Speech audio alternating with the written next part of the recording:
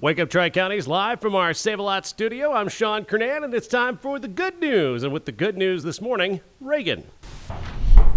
Go ahead. Hello, my name is Raegan, and I am a third grader from Irving Elementary.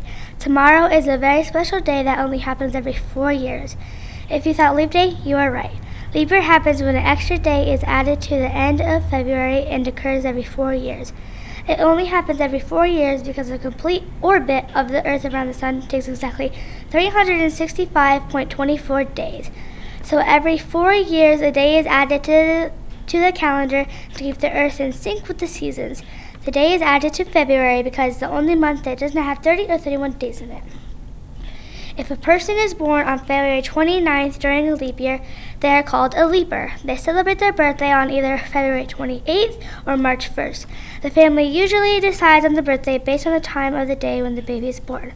About 4 million people around the world have been born on February 29th. Many people will have a big celebration every 4 years when their actual birthday will occur.